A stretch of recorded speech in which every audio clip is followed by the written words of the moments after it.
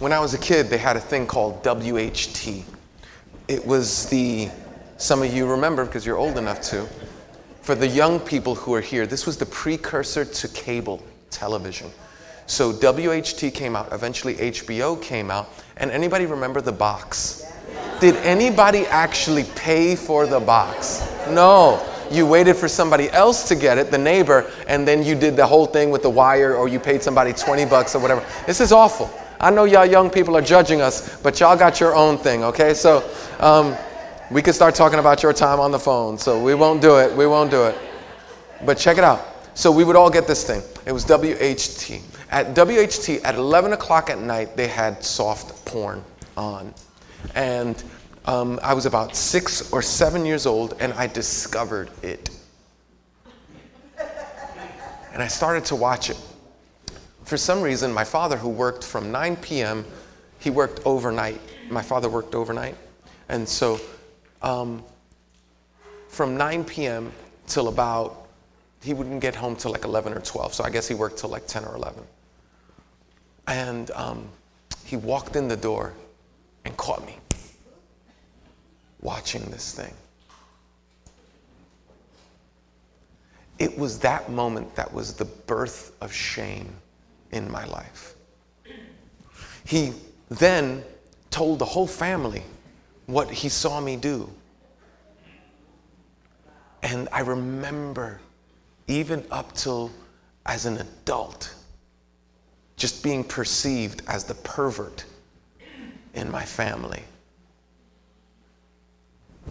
You know, that stuck with me and stays with me still.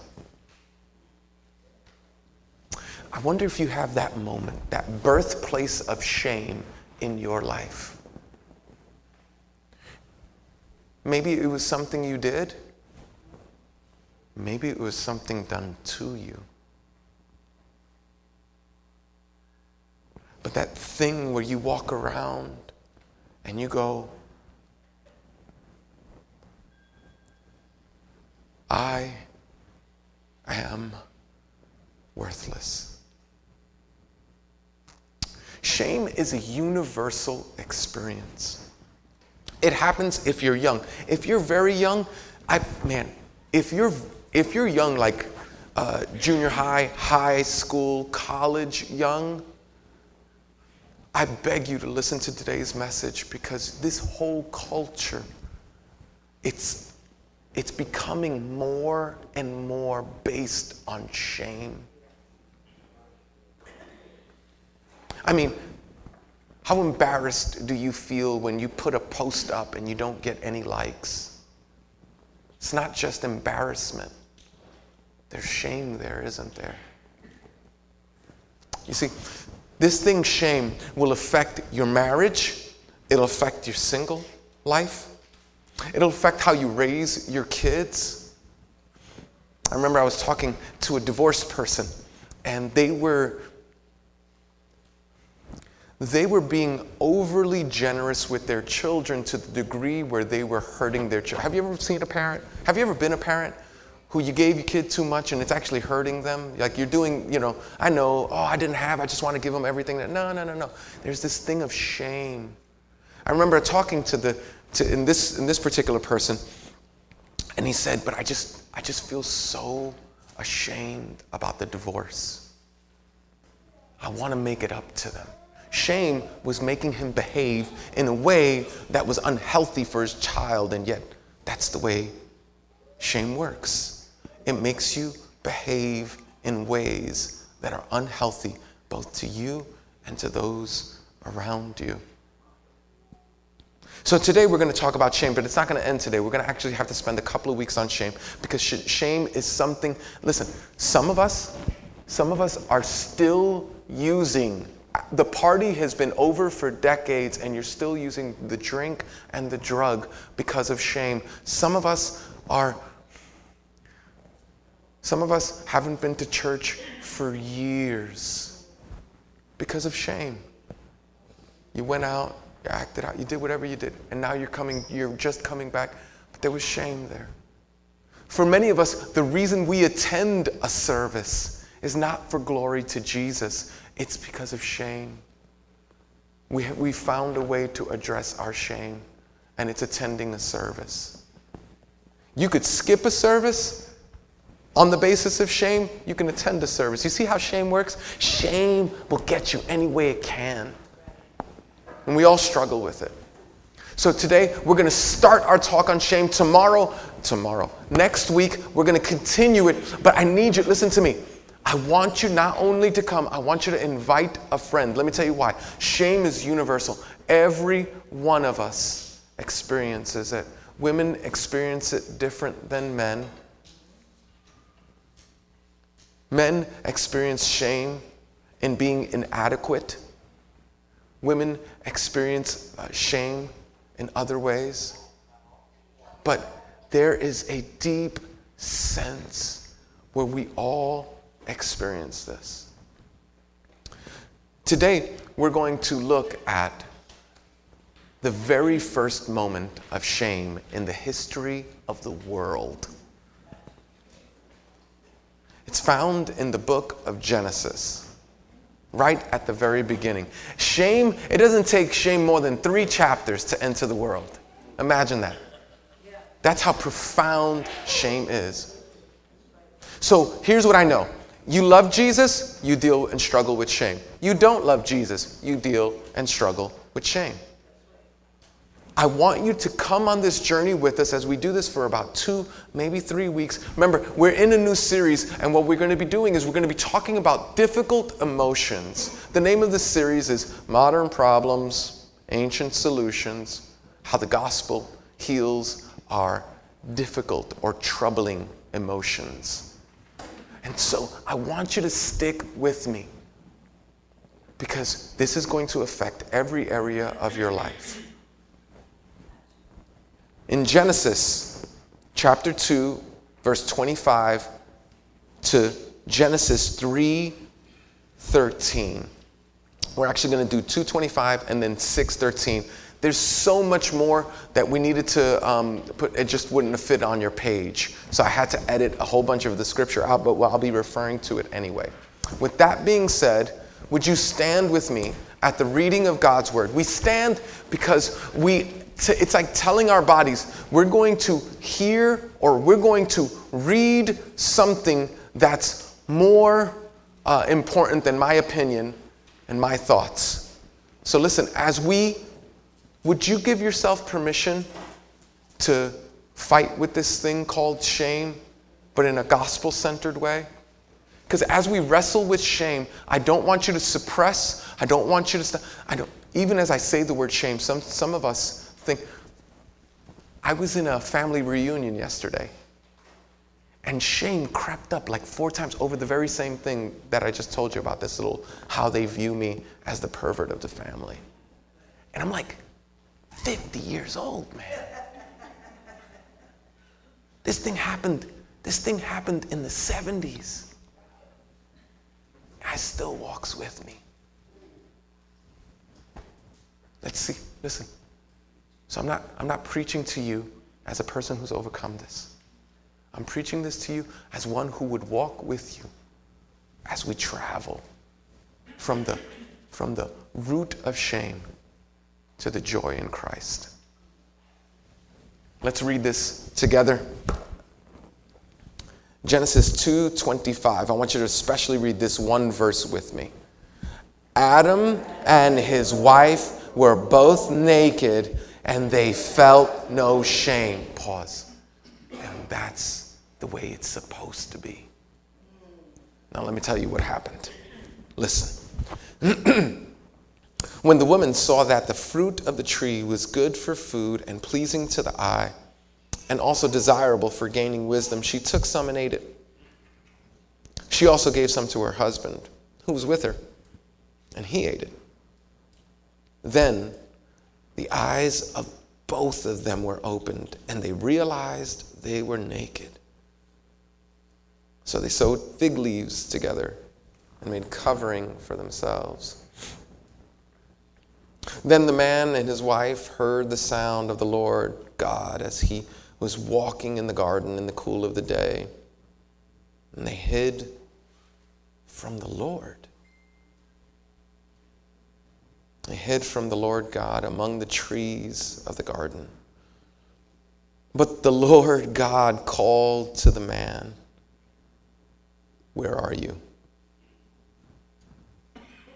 He answered, I heard you in the garden, and I was afraid because I was naked, so I hid. And he said, "Who told you that you were naked? Have you eaten from the tree that I have commanded you not to eat from?"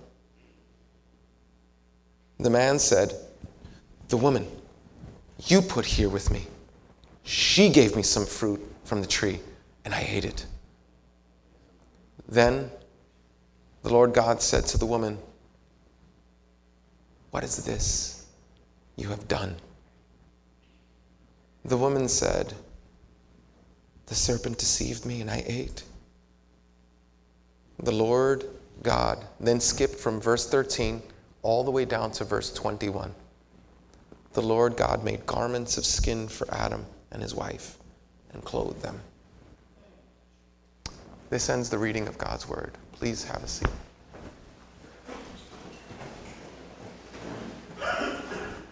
So shame is universal, and shame has a way of consuming your life, directing your actions and decisions. Shame will mess with you on an incredible level that will affect every area of your life. If you've ever been addicted to anything, you have struggled with shame. If you've never been addicted to anything, you have struggled with shame. Shame comes in subtle forms. Shame comes in major forms. Shame comes in subtle forms. You get out of the shower, especially if you're hurt.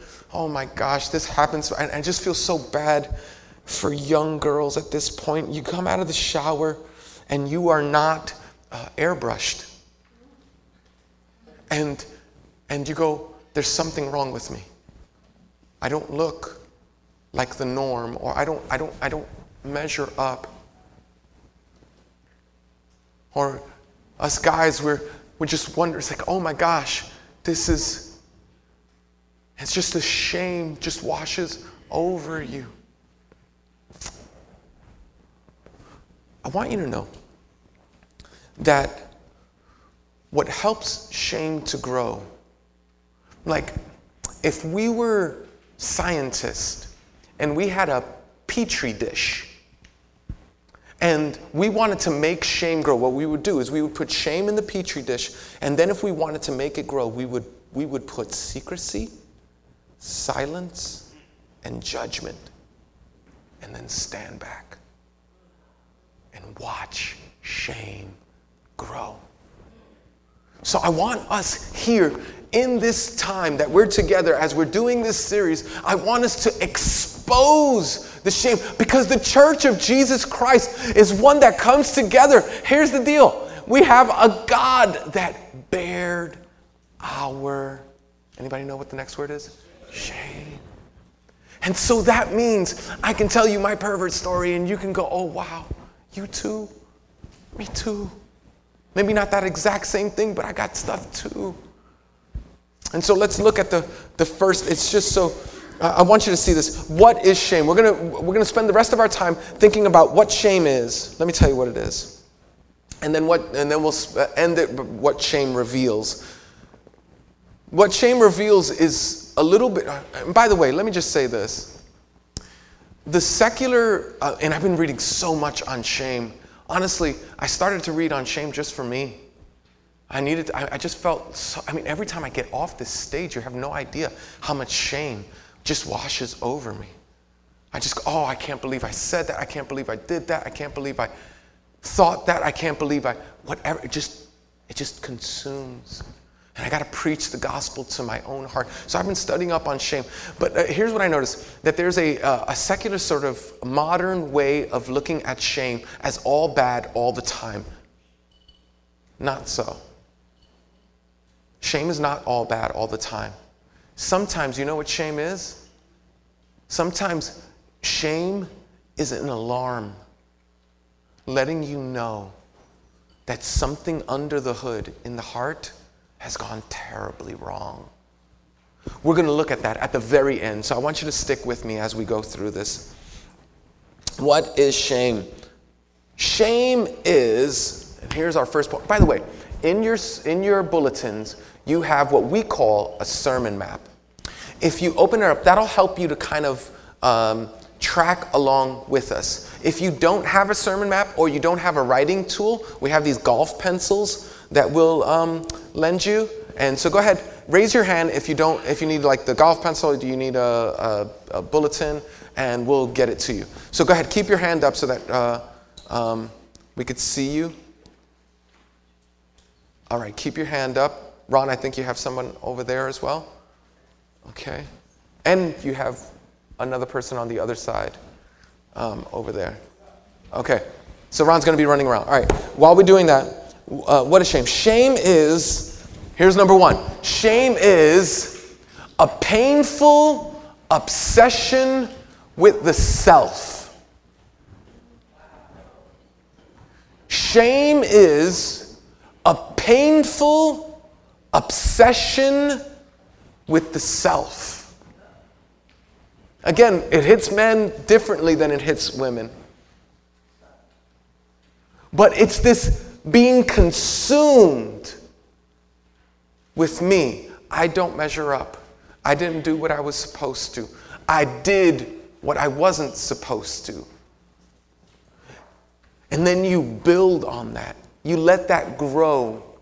Again, remember what we said about what it takes for shame to grow? We put it in our little petri dish. We put secrecy. We put silence. We put judgment. We put it there, and then we stand back and we watch shame just grow. It's a painful obsession with the self, with the things of my past, with the things that were done to me, with the things that I have done. It consumes. Shame is a painful obsession with the past, but it's not just a painful obsession with the past. A painful obsession with the self. It's also a flight from exposure. You know, if I could, the best definition of shame that I ever heard was by a guy by the name of Dan Allender. Dan Allender has spent his entire life talking about sexual abuse, and so naturally shame has come up on his stuff. He's written incredible books like The Cry of the Soul, or what's that one that he did? It's like his first major work. What was the name of it? It's so good. The Wounded Heart. The Wounded Heart. If you're like me, don't raise your hand, but if you're like me and you experienced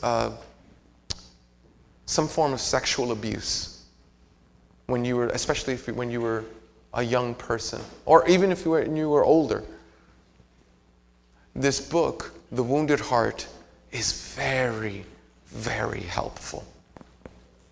Especially addresses this issue of shame. But that guy said, shame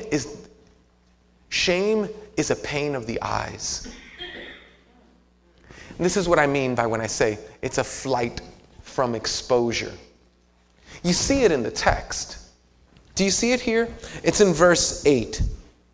Then the man and his wife heard the sound of the Lord God as he was walking in the garden in the cool of the day, and they hid. It's a hiding. It's an exposure. It's okay. All right, I'm going to give a very, very crude and terrible illustration, but hopefully you'll get it. Has anybody here ever been in a car with friends on a trip? Raise your hand. Car, friends with trip. Okay, that's a lot of us, right? Okay. Has anybody here, don't raise your hand. Has anybody here ever passed gas in that same car? Okay. All right, there's a few of you. Okay. And out of those of you who have passed gas, which one of you said, it was me? Okay. Not so many. Right? Okay. So what's that? Why? The gas was passed. That's not what we feel ashamed about. We feel ashamed about being exposed. Because shame is a sin of the eyes. And you and I will lie in a car with my friends. They're already smelling it. We don't care. We won't tell anybody. And the reason we won't tell anybody, because shame is a flight from exposure. Picking my nose doesn't make me feel ashamed. Picking my nose in front of a girl I like, that makes me feel ashamed. You see the difference? Doing something wrong doesn't make me feel ashamed. Watching that thing that I watched when I was a kid, that did not make me feel ashamed. It was when my father's eyes were laid on me. See, when you and I feel shame, we flee from exposure. We feel it so much, we'll stop attending. If you attend a 12-step meeting and something shameful happens, you may never go back. Or something in this church happens. If you're a member of this church and shame happens, you may never come back. Why? Because it's too much to be exposed.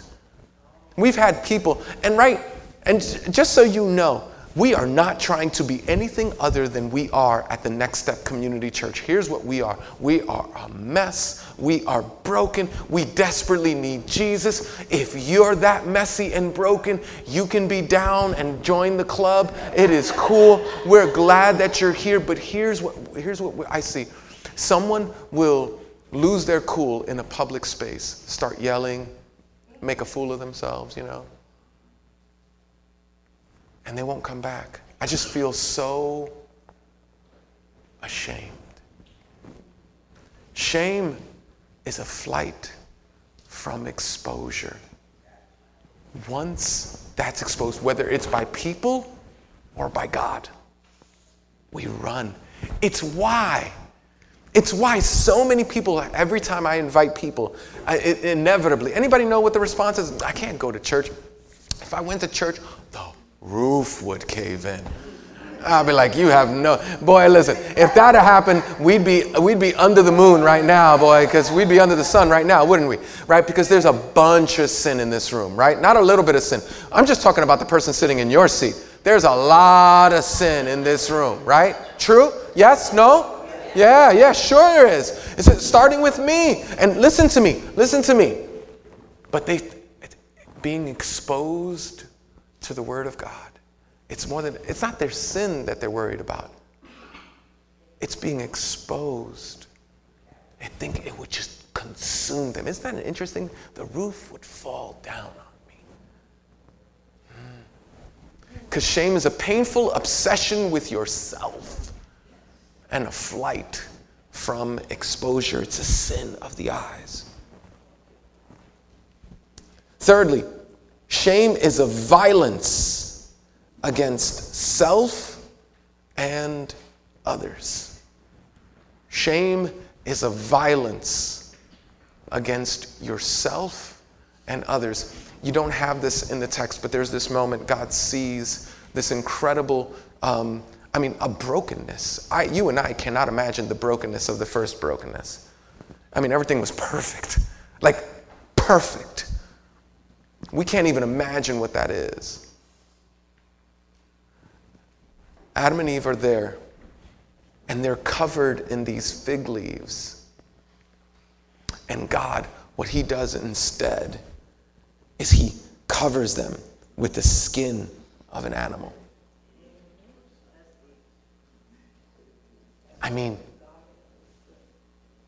It's bloody.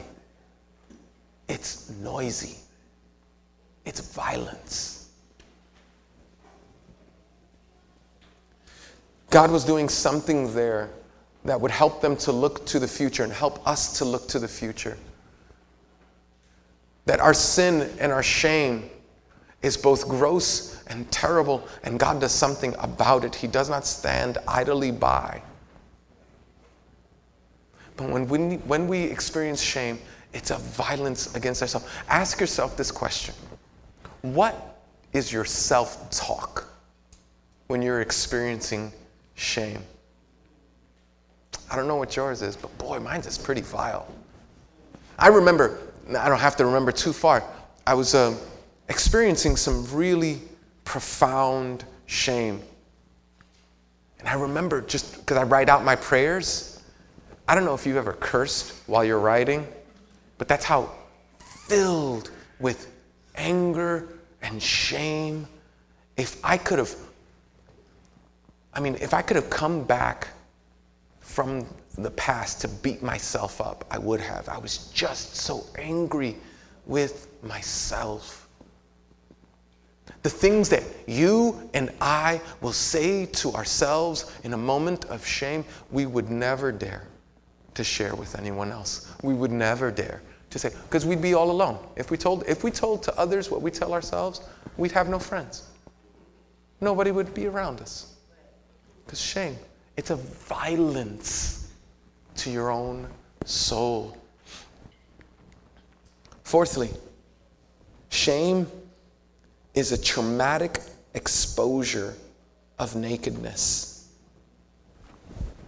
Shame is, the traumatic exposure of nakedness. I want you to see verse 25 and then see verse 7. Adam and his wife were both naked, and they felt no shame. You see, here's the deal. There was a time where the human race had nothing to be ashamed of. And yet right now, we literally wear clothes as a direct result. This is like, the clothes that we wear is it's a direct result of shame. We're covered up. They were known. Adam and Eve was known. Everything about them was on display. And there was nothing in them that said, I need to cover myself up. I don't know that I have a relationship like that in my whole life. There's always something I'm covering up. In verse 7, they recognize that they're naked. They recognize that they're exposed. We're no longer just talking about clothing, guys. Think about this. Some of us have secrets from our spouses. Think about that. Think about what it means that the person that you have surrendered to be one with, there are things that you cover up because them knowing this about us is too much. Some of our best friends don't know everything that there is to know about us. Shame is a traumatic exposure of nakedness.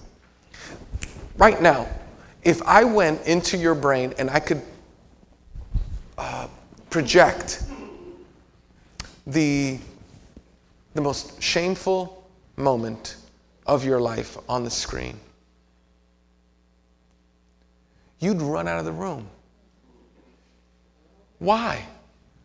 Because shame is a traumatic exposure of nakedness. You and I are sitting here just fine with the worst thing that we've ever done, so long as nobody else knows, so long as we don't talk about it, so long as we talk about this sort of general observation of shame and we don't get specific about your shame. It's a traumatic exposure. And none of us want to be that exposed. So what do? We hide. We front. We act. We do everything that we can to avoid being exposed. I just want to stay here for a second. And the reason that I want to stay here is because I want you to feel deeply that shame is doing something good. As shame gets stirred up in our soul, shame has the potential to lead you to hide or lead you to surrender. See, because God comes in the garden and he starts asking these questions. Here's the thing, though. It's God.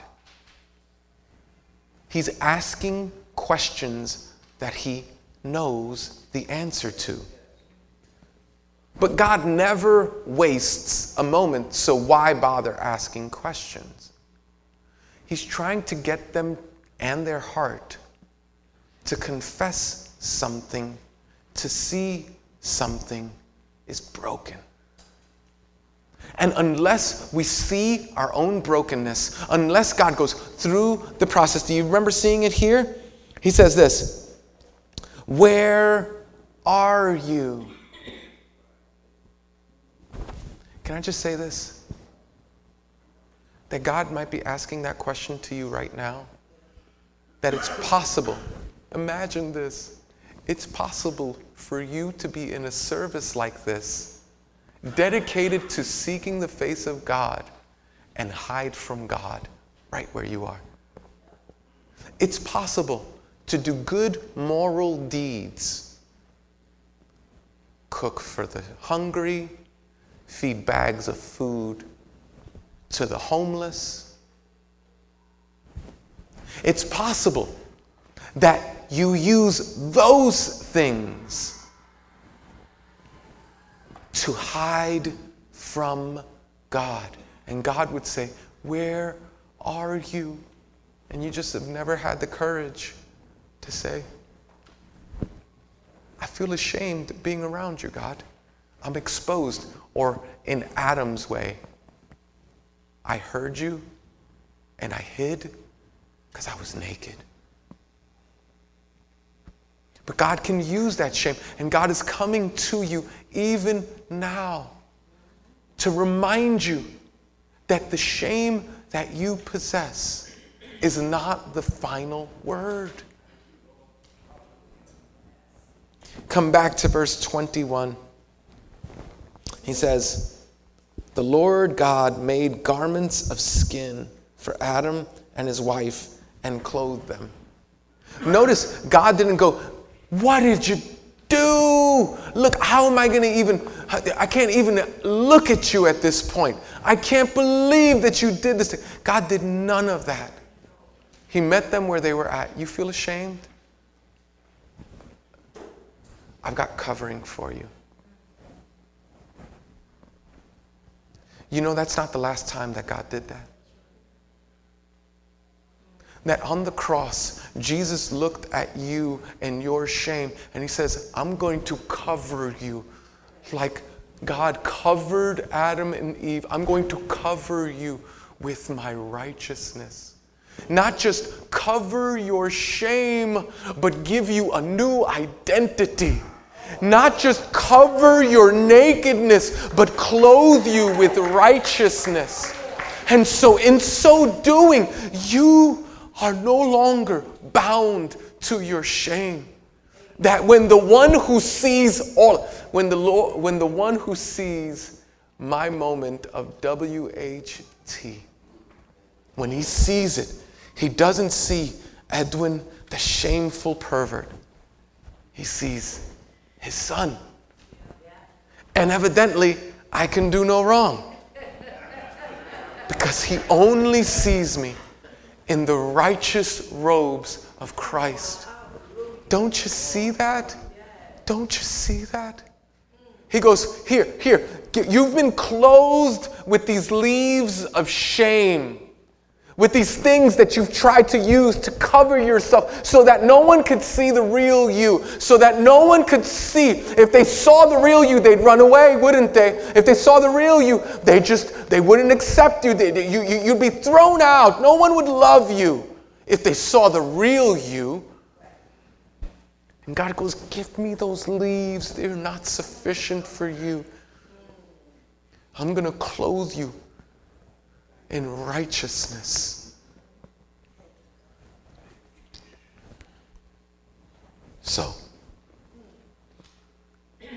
I want you to feel that, because we're going to deepen in on that for the next week or two as we talk about healing from shame. I don't want you to miss a week, but I'm going to give you a little bit of the punchline that we're going towards next week, because I want you to kind of ready your heart. I don't know if your heart's ready for it now. I'm sort of debating in my own mind whether to share it with you. Okay. You know what shame reveals? If shame is a painful obsession with the self, a flight from exposure, a violence against ourselves and others, and a traumatic exposure of nakedness, if that's true about shame, if that's what shame is, what shame reveals, shame exposes or reveals what we worship. Shame reveals what we worship.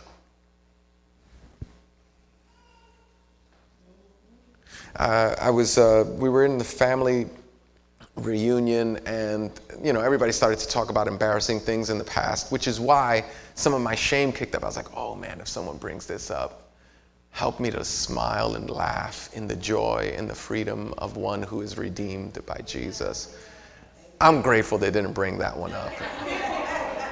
I'm not sure I'm that mature, but I want it to be. You know what I mean?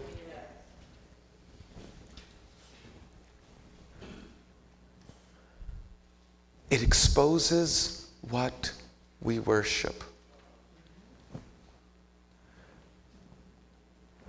Some of us, the shame that we experience expose us for not being an honorable person.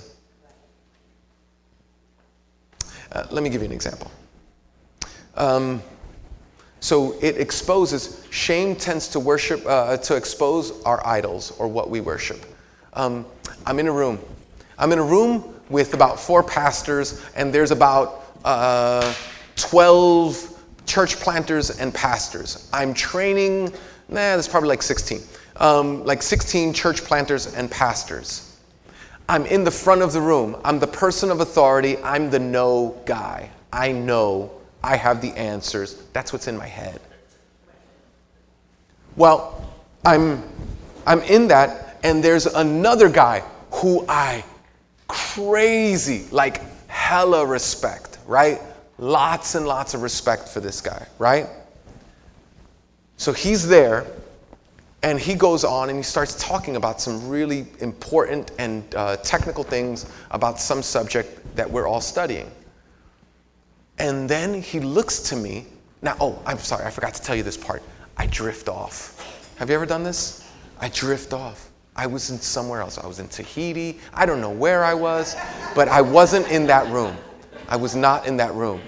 And he goes over, and I'm sitting there, and he goes, Edwin, and then he lobs me a softball question that I didn't quite get because I was in Tahiti, Yeah. And so rather than going, oh my, because I'm exposed, and I couldn't allow myself to be exposed as a person who wasn't the know guy, the I know guy, the I have the answer guy, I'm the authority guy. See, what I was worshiping was their view of me.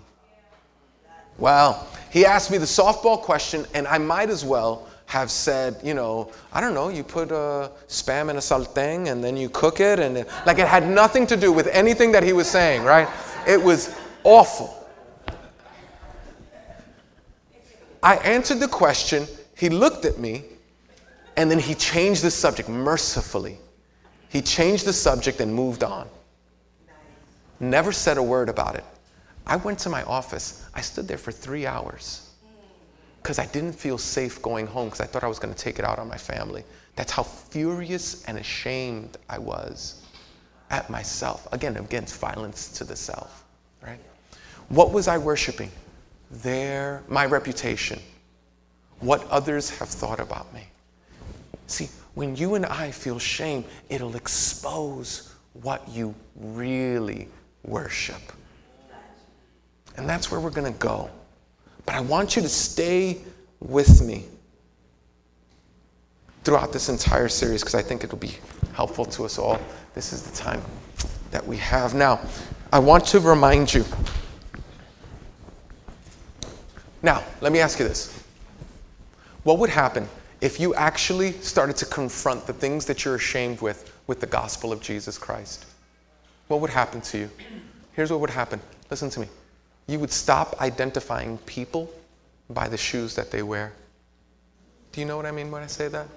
You would stop walking like this. Like there would be something that happens to you because your identity is found in Christ, the one that Jesus gives you, not the one that your reputation holds.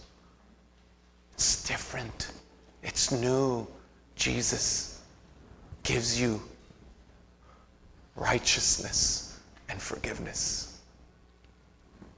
But it doesn't come it comes at a zero price for you, but not for Jesus.